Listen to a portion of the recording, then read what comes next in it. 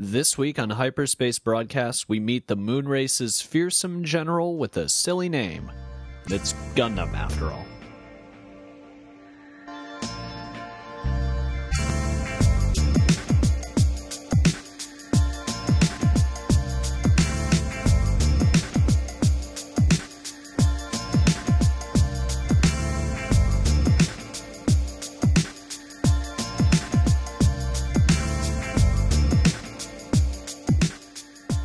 Hey everyone, and welcome once again to Hyperspace Broadcast, a show where two real friends dig through Toonami's back catalog and try to determine what, if anything, is worth revisiting. I'm Michael Doak.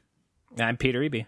And this week we're continuing our coverage of Turn A Gundam with episodes 26 through 39. A common refrain, Turn A Gundam wasn't on Toonami, of course, but who cares? The podcast is ending. We're closing out with something that we both like instead of frustratingly petering out with something that sucks, and we're both just like, I'm done with this.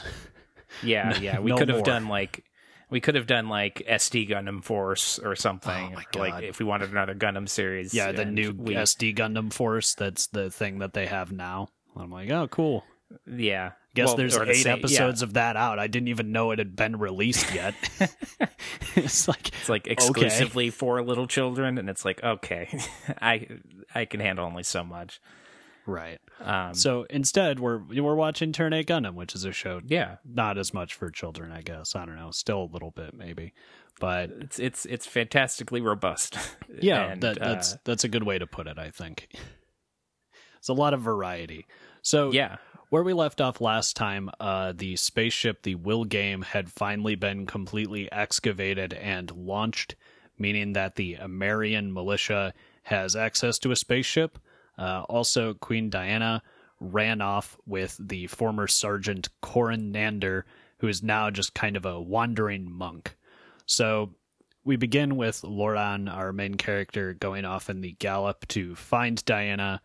He finds this town where they're holding a festival to celebrate the harvest that's attended by both Moonrace people and Terrans, indicating that they can actually get along if they cooperate and work together. Corin and Diana are actually at this celebration, and Corin sees a float that is designed to look like the Turn A Gundam. So Diana, Loran, and Harry Ord basically enact this plan so that Corin can sort of get some closure and destroy the Gundam by destroying the float, because he freaks out when he sees it and goes on a rampage and steals a worker mobile suit to destroy it. Yeah, to punch this float. Yeah. So, I don't know, it's just kind of an interim episode, and Corin goes off at the end. And also Harry Ord takes Diana back to the Soleo, which is the flagship of the returner group, because Diana wants to go back because she realizes that Kiel is in a lot of danger posing as her. This kind of marks the beginning of my favorite episode of this block, episode 27, Sunrise at Midnight. In this episode, you kind of finally see Kiel and Diana reunite on board the Soleo, and Diana, talks with Kiel and just basically asks her if she wants to be a body double for her and kind of be employed as a body double, which is kind of what was already happening since they switched places. But now, I guess now they make it official. Yeah, well, now they're body doubles in the same place because... Yeah, right. Well, Kiel no longer has to try to handle the, militant Phil... Commander Phil, that is. Phil. Yeah, he has such a normal name compared to everybody else. But also, the real Diana doesn't know who she can trust, so they want to have a body double just in case something happens. Yeah, and it's revealed, too, that Phil is scheming with Miran, the ambassador to the Moonrace ambassador to Earth. He's kind of scheming with him to stage a coup against Diana, which is ooh, okay, that's pretty serious. And meanwhile, this Moonrace excavation team, led by this Lieutenant Zenoa, they discovered some old mobile suits, and then they found this strange warheads, and it's oh, fuck. They found actual nukes. Nukes exist in this world still. And At the same time, unfortunately, the Suicide Squad, the group of Bajoran Zaku's led by Gavin Gooney, are there, and they run in and rob them of their nukes. And Zenoa's like, don't steal these. Like, these are so dangerous. And they're just like, yeah, fuck it. We got a cool weapon that they don't want us to have. Yeah, right. And of course, why would you believe your enemy when they're like, yeah, no, right. don't take this? Like, And I'm begging you. This big battle breaks out. The Ret team, which is like as we mentioned before, they're like, they're kind of hard to explain really quickly, but they're like Moonrace people who were left on Earth like hundreds of years ago, and they've grown up on Earth, and like their descendants have grown up on Earth, basically like trying to prepare it for their queen and like, you know, scout for their queen. And so they're kind of oddballs compared to the other Moonrace military units. But they're there as well, and this fight's breaking out between them and Laurent and the Suicide Squad, and then like at some point it's just everyone is running because the nukes are going to detonate, and everyone is just sprinting out of there, except for a few who get caught in the explosion when it finally goes off, and it's just like the explosion is so bright that it shows up as like daylight during midnight, which hence the title of the episode. But it's like everyone every character sees this from afar, and they just see this like flash of light. They're just like, what is this? And this is my favorite episode of this block. And this block has a lot of very good episodes. Because I mean, this is just like such a major turning point in the series, and it happens very early on in how we set up these blocks, which isn't really relevant exactly, but Doak had to remind me that there's like, oh yeah, this happened in this block, just so you know, like, because a lot of cool stuff happens, but like this is such a huge moment. Well, it's also because we actually started watching this block before we recorded the last episode. Oh, that's right. Yeah. Which is, among other things, why I said last episode that I felt like that block was kind of unfortunate and that it was sandwiched between two of the best episodes of the series.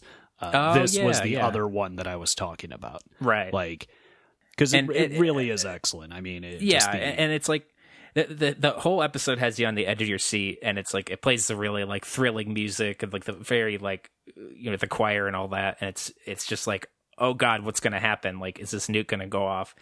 And then it does, and you know, Gavin Gooney is killed in it, and because he was carrying. He's carrying them. Yeah. He's just gone entirely. And you know, everyone reacts very realistically and appropriately to like this, you know, level of devastation that no one has seen before. Like it's just unreal. And like all the character arcs you see in the subsequent episodes kind of bend towards this force of change. Like they bend because of it. And it's really interesting. Like you see later episodes that Sochi like kind of gets more of a mission. You know, she realizes like, I have to stop this from ever happening again.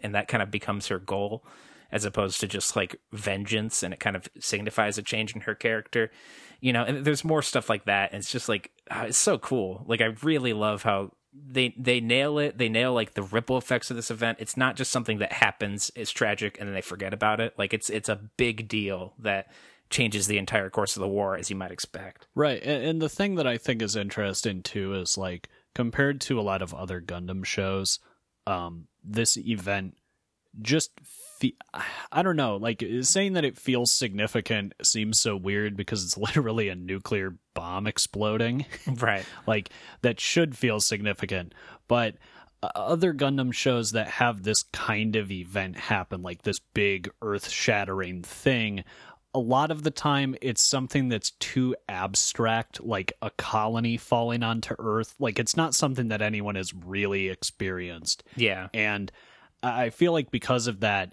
a lot of the time that kind of stuff falls a little flat for me. Like in Double Zeta Gundam, there's a point where like a colony gets dropped on Earth and you actually see it. And I think this is the first time in the chronology of the franchise that had actually like happened on screen. Mm-hmm. And it just feels weirdly not that significant. I don't know. Maybe it's just because I didn't like Double Zeta Gundam that much. But here, I think they actually give it the emotional weight that it deserves. Yeah. And also like the plot weight that it deserves. Because as you said, this changes things a lot. Speaking of which, after this, Lieutenant Zenoa finds out that he actually still has 2 undetonated, unarmed nuclear weapons. Yeah. And at this point, Phil, of course, is like, we need to get our hands on that weapon because if we have it, the war is ours, and sends Poe to go collect them. And Zenoa actually gives them to Loran for safekeeping, and then basically tries to go back to the Diana counter forces to say, we need to stop this war now because something has entered into the equation that we do not have the capacity to deal with. Right. Like, we shouldn't be allowed to have this. And it's going to repeat the mistakes that created the dark history that sent us into the moon in the first place. Like, yeah, right. Like, the horrors that we tried to forget from the past are going to come back with this. Yeah. I also think it's interesting given that there is this whole idea of like we as people still don't actually have the responsibility to have these weapons. They're too powerful. Yeah. I think that's an interesting point. So he gives them to Loran, and then Sochi actually escorts Zenoa back to the Soliel, except he's killed when the guards basically shoot him because he's with a militia soldier. Yeah, and they think he, like, you know, sold them out. Yeah, or whatever.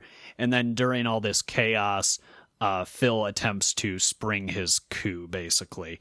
He holds Diana at gunpoint, but Harry escapes with Kihel, and Diana, thinking fast, refers to Kihel as Diana to confuse Phil as to which woman he actually has as a captive.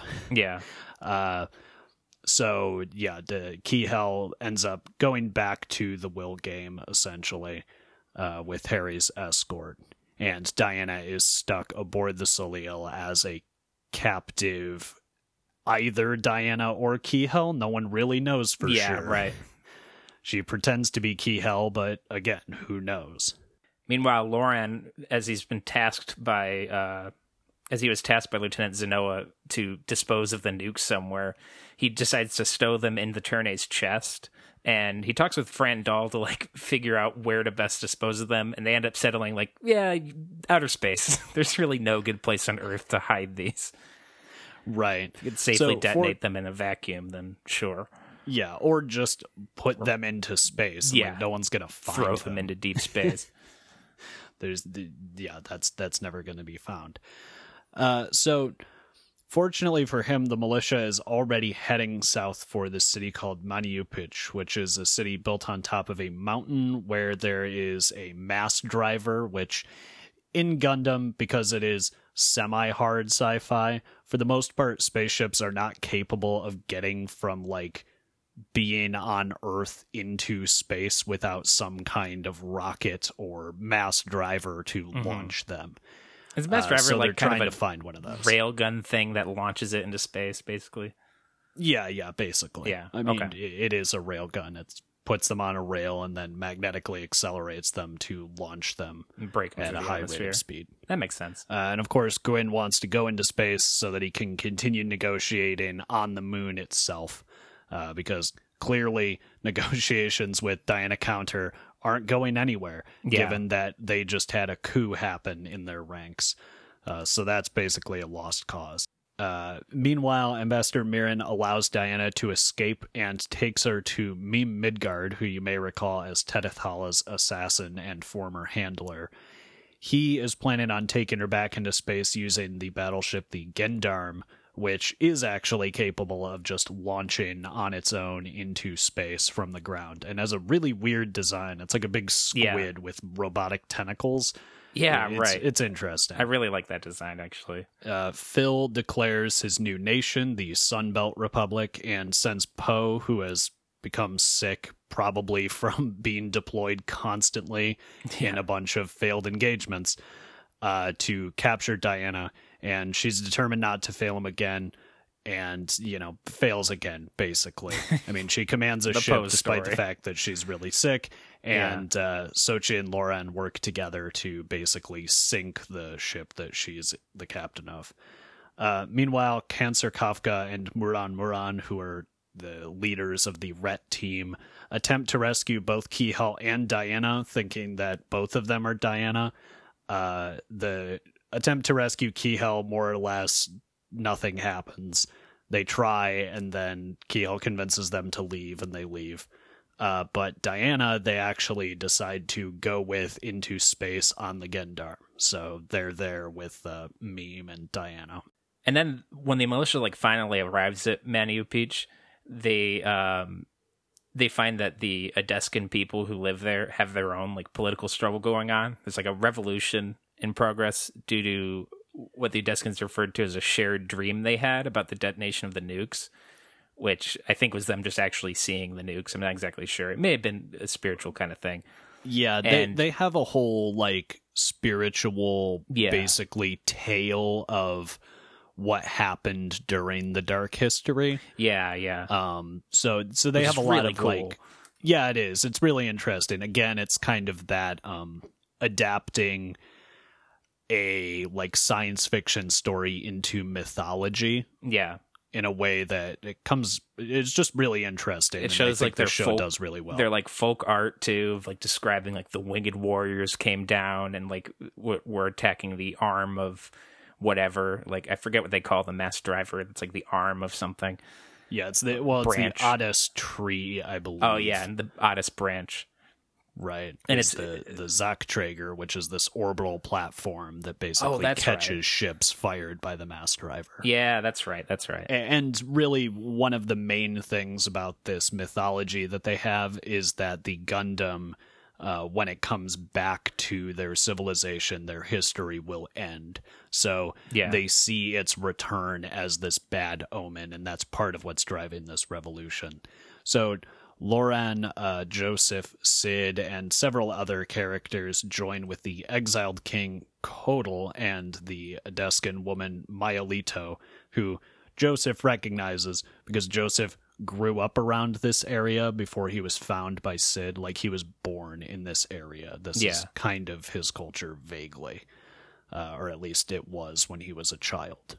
Anyway, they all try to infiltrate this city and destroy a bunch of Moonrace turrets that have been placed all over the mountain to prevent them from getting in.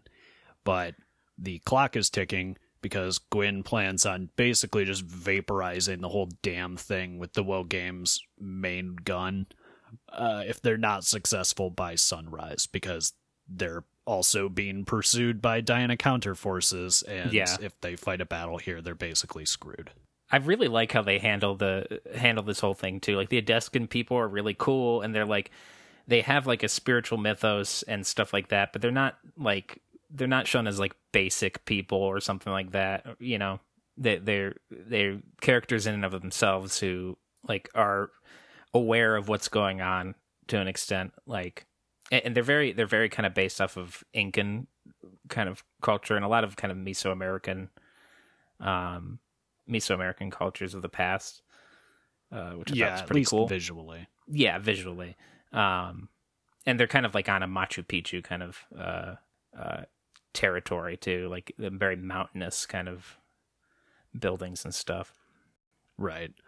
So basically, this whole infiltration ends with the king and Mayalito sacrificing themselves to blow up the final turret, and also their tradition is the new king kills the old king in single combat. So the guy who was leading the revolution kills the old king by blowing him up, and he realizes that he's the rightful king. Yeah, and he realizes that the guy was allowing him to do so, and it was that the old king was actually very generous with him and was a good leader. Kind of inspires him to be a better leader in the future, which is a nice little subplot. I really like these episodes that take place around here, if you can't tell, and they're kind of my second choice for a Zenith. Yeah, well, it's definitely some of the most interesting it's totally different visual stuff the show does. Yeah. And, you know, yet another take on like a pre-industrial culture, I guess, that would kind of rise up after this elimination of technology at some point in the past. Yeah. So, also, it's probably worth mentioning that the Inglisson Air Force comes in and like kind of helps, and Sochi and some of the Suicide Squad members sort of stall the will game by engaging themselves, so the will game won't just kill everybody. Yeah. So the will game prepares to launch. It gets on the mass driver, and they figure out how that works. Poe mounts a final attack to stop it. Of course, she fails. Harry attempts to stop the Gendarme from launching and fails himself. So he more or less just hitches a ride on the will game.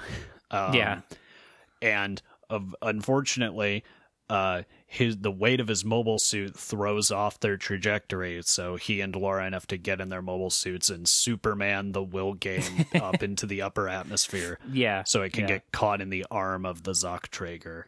So they're at the Zockträger, and they find out that it's also being used by the Gendarme as a dock. Yeah. And there's almost a confrontation with the Moonrace, but Diana and Key-Hel sort of tag team, each pretending to be Diana over the radio to give orders, which works surprisingly well because at this point they're basically the same person. It seems really risky. Like they seem to literally share a mind at this point, which I think is kind of interesting. Also, Lauren gives Sochi kind of a rundown of operating a mobile suit in space. They have a little bit of space training. Yeah, which everyone needs in a Gundam show. Yeah, some point. Right. Yeah, or especially if you're like, you know, a person who's lived on Earth all your life and you didn't even really have the idea of spaceships as a concept. Yeah. And suddenly you're in space trying to move around. So Meme leaves the Zockträger and contacts his boss, who is basically the real villain of the series. This is Gim Gingnam. I think it's Gim, not Jim. I'm not entirely sure. Yeah, it's spelled like Jim. It's spelled like Jim, gymnasium. Yeah, Gymnasium Gingham.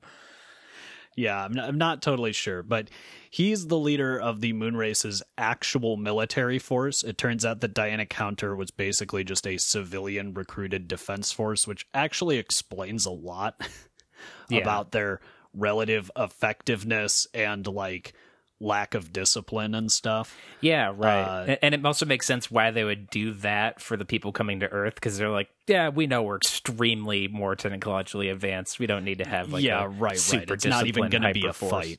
Yeah.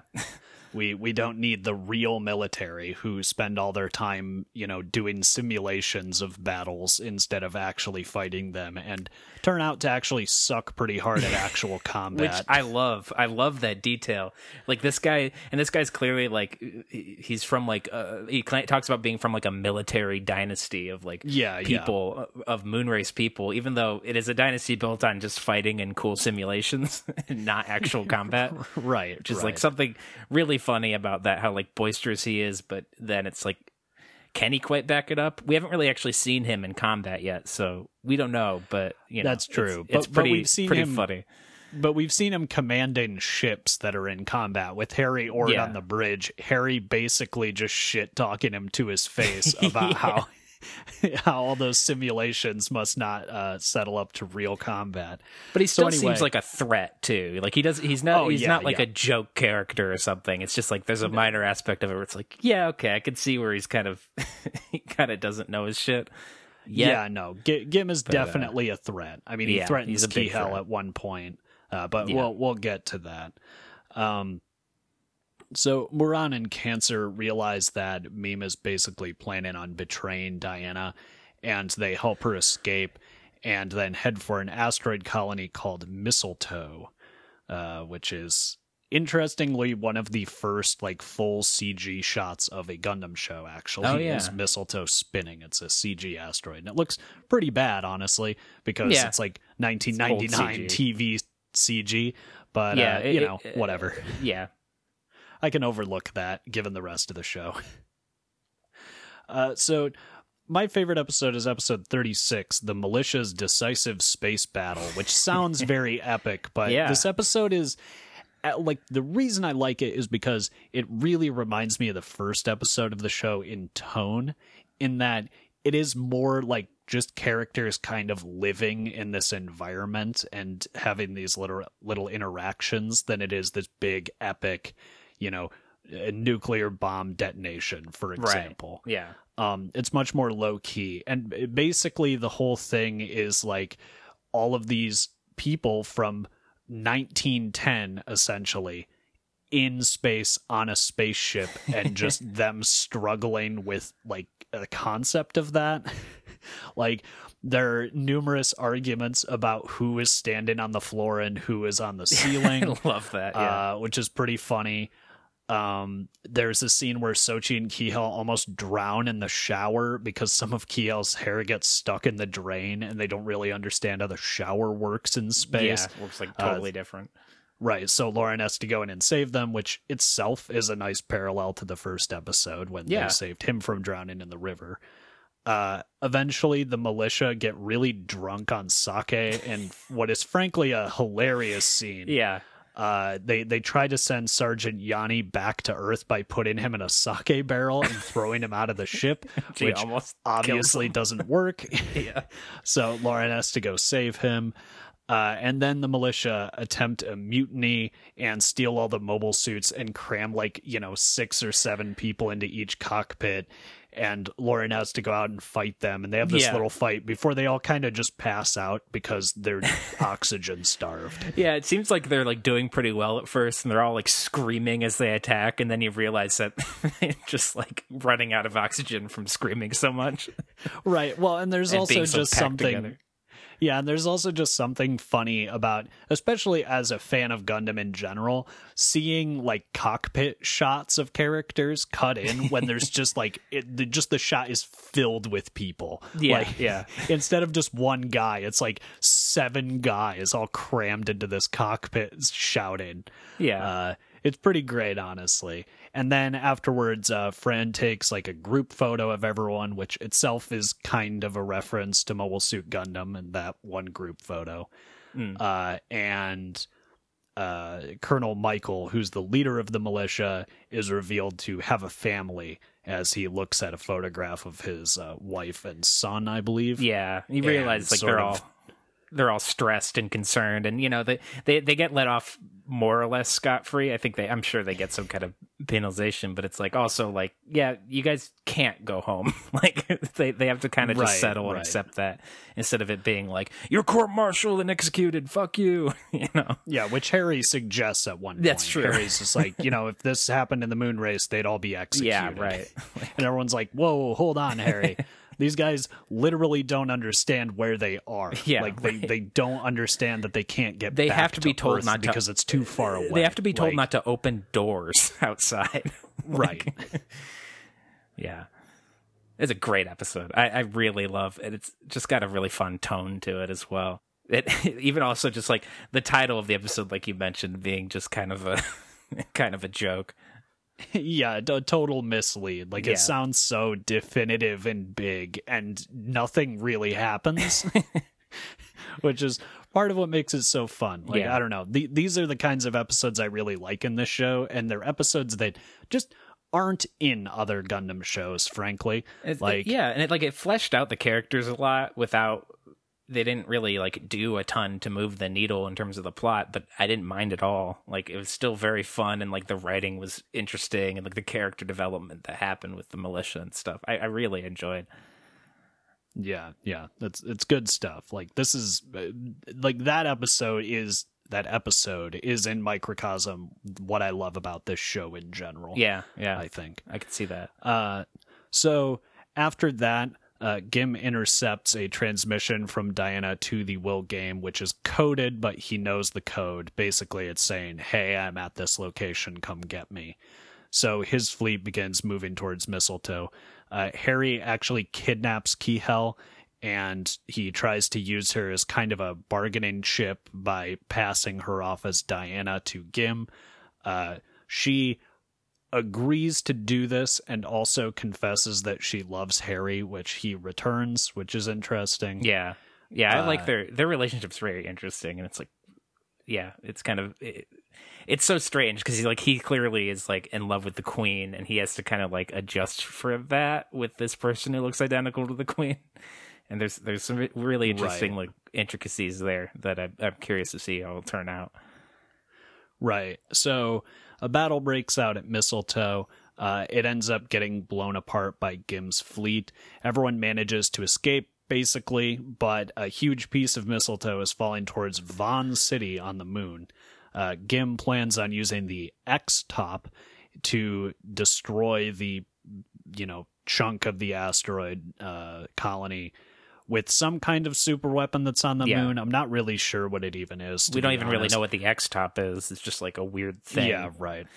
But Loran instead decides to use the 2 nukes to blow up the chunk and basically use them to actually save everyone instead of, killing everybody. Yeah, and he blows up the chunks to small enough pieces that their actual cannons can take out the smaller bits. It was a really neat, again, very thrilling episode where it's just like, fuck, so many stakes all of a sudden. Yeah, and some kind of shield protects both the Turn A and the X-Top from the explosion. I don't know what that is exactly, but something about it activates. Yeah, and he mentioned probably nothing good. Yeah, right. Like Gim mentions like the Turn X, and it's being part of the Turn X, which I know is like a big mobile suit in the show. So there's probably something to do with the Turn X and the Turn A that. Who knows? Yeah, right. Well, we'll get to that in the next block. So anyway, the way that this block ends is Loran and Sochi land on the moon. Diana is returned to the Will game.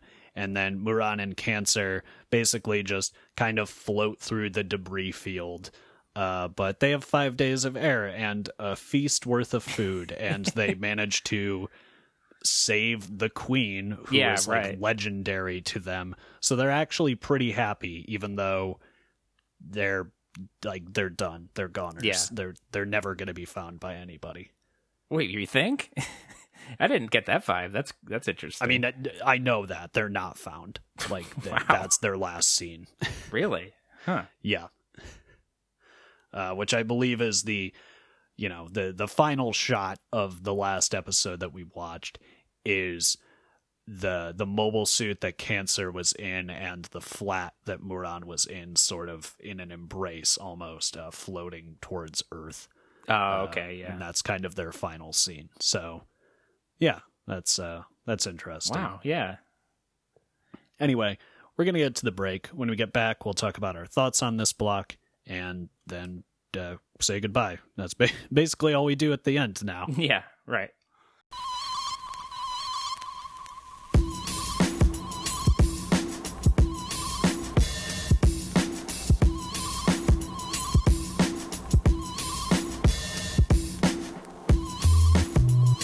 Turn A Gundam will return in a moment.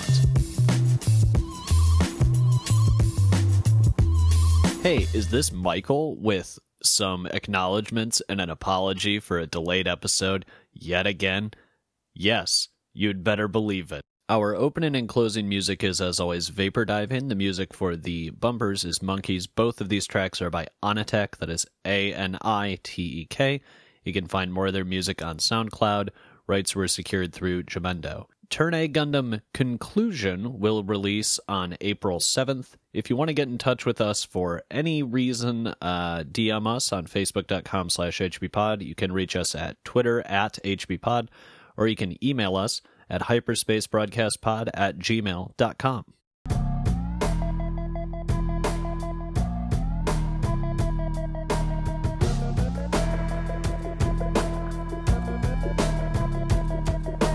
And now, back to Turn A Gundam.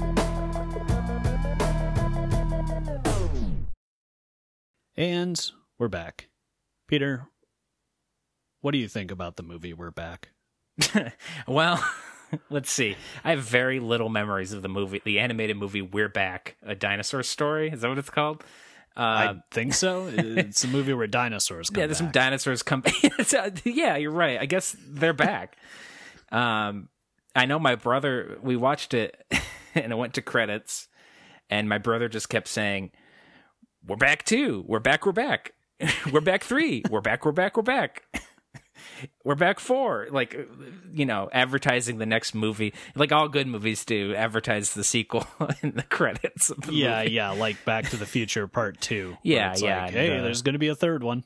Yeah, or don't miss out on the sequel, the hit sequel to to this hit movie that no one remembers really. We're back. Well, I don't even remember. We're Back might have even done that. I'm not sure. I know. What are we talking about? Turn A? You want to know about Turn A? Yeah. Should probably get to that. I was just curious what your thoughts were on the We're Back movie. I don't remember anything about We're Back except that thing with my brother. But fair enough. And I'm content to leave it that way, honestly. Maybe that one doesn't need a revisitation. This block of Turn A is fantastic. I enjoyed it thoroughly. Like, it's just, the show continues on, and like it continues going in a way where character arcs take unexpected turns, but they all make perfect sense to the character in a way that I found great. It's just like, yes, it makes me feel like I figured out a puzzle, like this happening, and I'm like, wait, that all falls into place. That works. Like, of course Harry would do that. And it kind of gives me this like weird satisfaction when I see this happening. Like, I didn't predict, for example, Harry Ord kidnapping Kiel and turning her over, but when it happened, I was like, that is exactly the thing he should do in this scenario according to his beliefs and values that we've seen. Like, right. And it's a kind of a strange feeling, but it's like I really like it. And to me, I guess that means the characters are, I don't know, like, that, does that mean that the characters are fleshed out in a way that makes sense to me? Like, that I understand them? I think that's a good sign. Yeah, no, I agree. And that kind of stuff is like some of my favorite stuff about this show. And really any like genuinely well-written show with well-developed characters is like, rarely are the reasons for their actions that mysterious, actually. Yeah. Like, and Sochi's kind of changed. It always makes sense. Sochi has kind of a softening towards Diana Counter and Queen Diana herself, which was definitely not present before. And it, again, makes perfect sense. And it's just like, oh, wow, like, this character has made such a big change, but it actually totally tracks. And it's not just like, I don't know, they had an episode where a Moonrace person was nice to her, so she's nice to them now. Like, it's like, no, this is like she accepts them now. Little things that built up over a long period of time. Right. And also, I great. think this is the block where Sochi has the line where she's like, I mean, Queen Diana and my sister are practically the same person anyway, so I can't hate her too much. Yeah, right.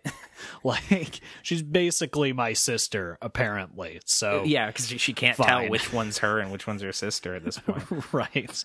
There's also like a lot of fun stuff where Sochi and Loran are kind of traveling together at one point and hanging out and working together in a way that's actually productive instead of, you know, kind of dysfunctional. Yeah, or getting on each other's nerves or whatever. Right. Like, the characters are really the reason that I like this show as much as I do. And I feel like that's something I'm realizing more as I get older, is like, the shows that really stick with me are the ones that have very memorable characters. And I think a big part of that is what you were just saying, is that their motivations are extremely readable. Like, there is rarely a moment where a main character is doing something and you don't understand why, because the show is keeping it from you in order to surprise you. Yeah. Like, the show does a really good job of communicating their motivations and just their characterization very clearly without being like just obvious and hack about it. Yeah. Which I really admire. Like, that's just good writing, honestly. And I think the other thing that's really good about it is just that through the synopses, I'm sure the show sounds like, honestly, like Gundam Wing a little bit. Like, it's just this complicated political situation where characters are switching sides and like characters are posing as each other and swapping out, and there's body doubles and all this complicated shit.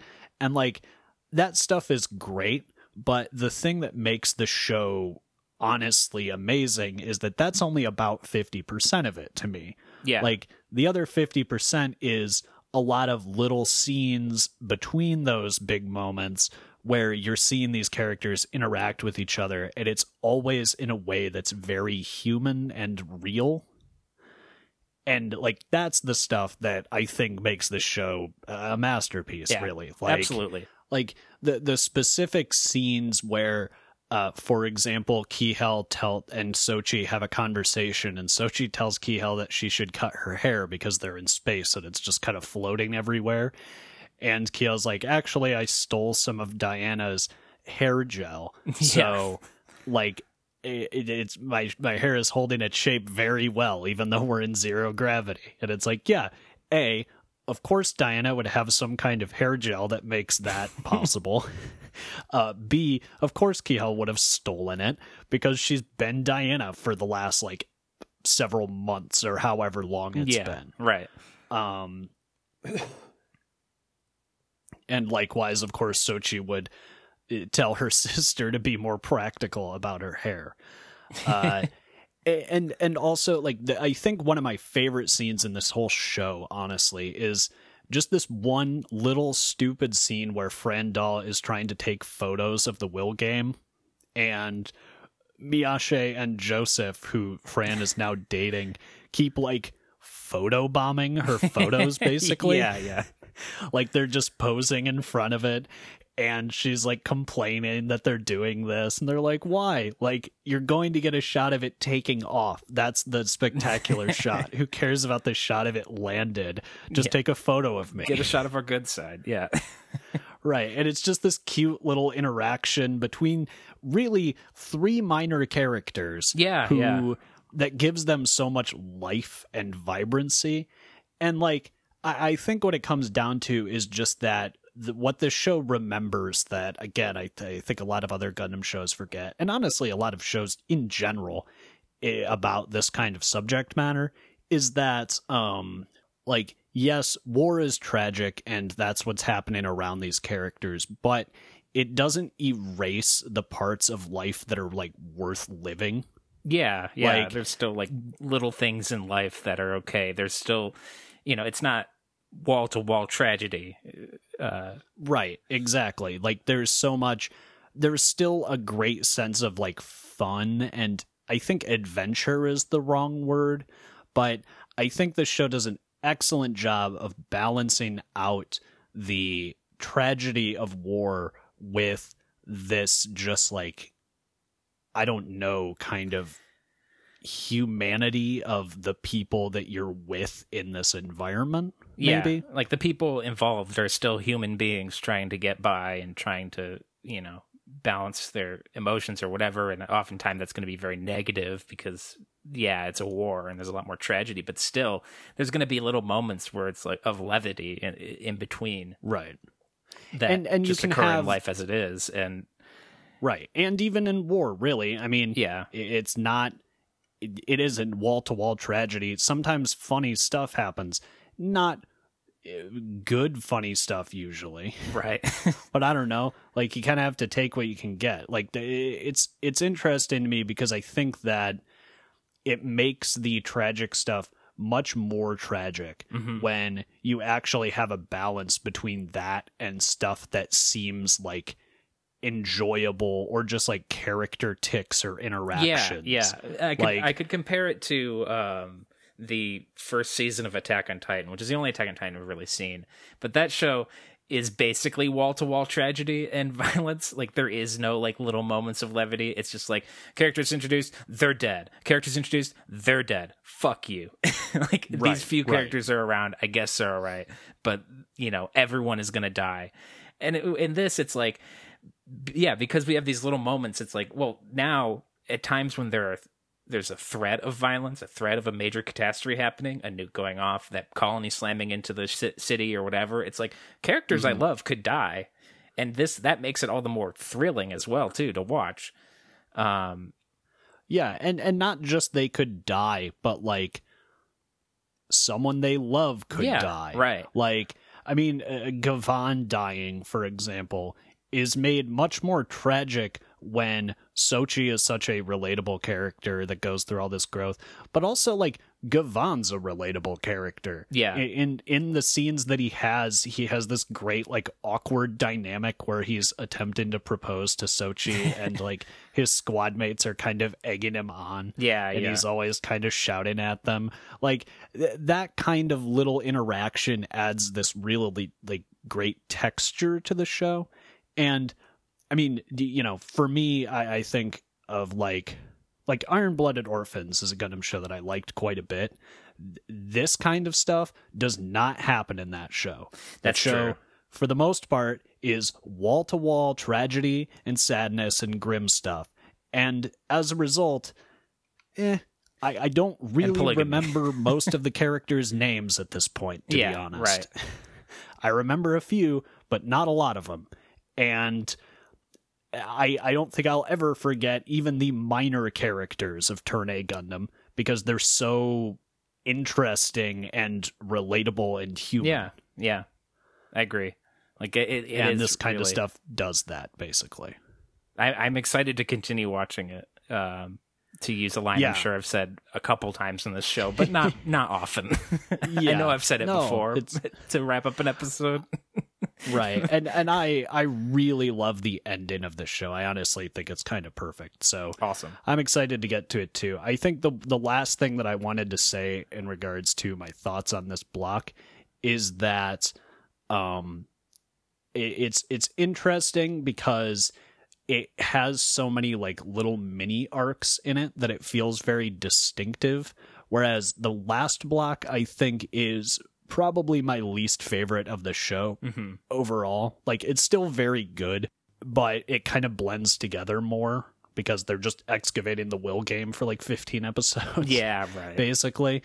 And obviously a lot of other stuff happens, but this one has so much variety. It's like, oh, you have the whole nuke mini arc, and then you have like them going to the ocean actually, and then they find out that that the Kapul is actually an aquatic mobile suit, which is a fun little discovery. The whole struggle of them trying to launch into space and the Manu pitch stuff. Right, and then they're in space, and even that has its own kind of distinctive little bits. It just as now a they're gonna be on the block moon. of episodes, it feels so much more varied and interesting than the previous one. Yeah. I think this is like really the kind of peak Turn A to an extent. I still think the ending is really excellent. This seems like a great show for our podcast to go out on. I would say. No, I agree. I mean that's why I wanted to watch this show, honestly, in part. Is like, this is, I mean, also just the thematic relevance of like, it's the end of Gundam as a franchise, kind of. So, except not at all. That works too. Yeah. I mean, it was. It was. It tried. Anyway. Franchises don't end. Yeah, no, not when there's money to be made. Hell, fuck it. Just make a live action Gundam Build Divers. That's good. Just do that. It might be fine. Let's just add a fifth sub-series to this purely mercenary franchising. Yeah, well. Anyway. Right, so, I mean, in 2 weeks, we're going to finish off Turn A Gundam. We only have the final arc left, and I remember liking it quite a bit in my first watch, so I'm looking forward to it. Yeah, definitely. But until then, I'm Michael Doak. And I'm Peter Eby. And be sure to revisit us in 2 weeks for the finale of Turn A Gundam. Hey everyone, thank you so much for listening. I hope you're staying safe and socially distant. I mean, I know that the pandemic is seemingly winding down, I say, as I knock my desk slightly from superstition. But, just try to get a vaccine, and until then, try not to infect anybody. If you have the means, please remember to provide for others in your community who might be struggling right now by donating to a local food bank or towards a social cause like Black Lives Matter. At any rate, you can follow us at facebook.com/hbpod and Twitter @hbpod, where we post all of our episodes as well as additional content related to what we've been watching. This is also a great way to stay up to date. Of course, another great way to stay up to date is to subscribe on any podcatching app that you happen to use. Apple Podcasts, for example. Obviously, our episodes are up on there, and most of them, as far as I'm aware. So you can subscribe there, and if you do, please leave us a review. We really appreciate it. It helps us find new listeners, and this whole spiel feels very hollow to say, given that we only have like one episode left, but I'm going to say it anyway. At any rate, thank you so much for listening. We'll see you in 2 weeks for the conclusion of our coverage of Turn 8 Gundam.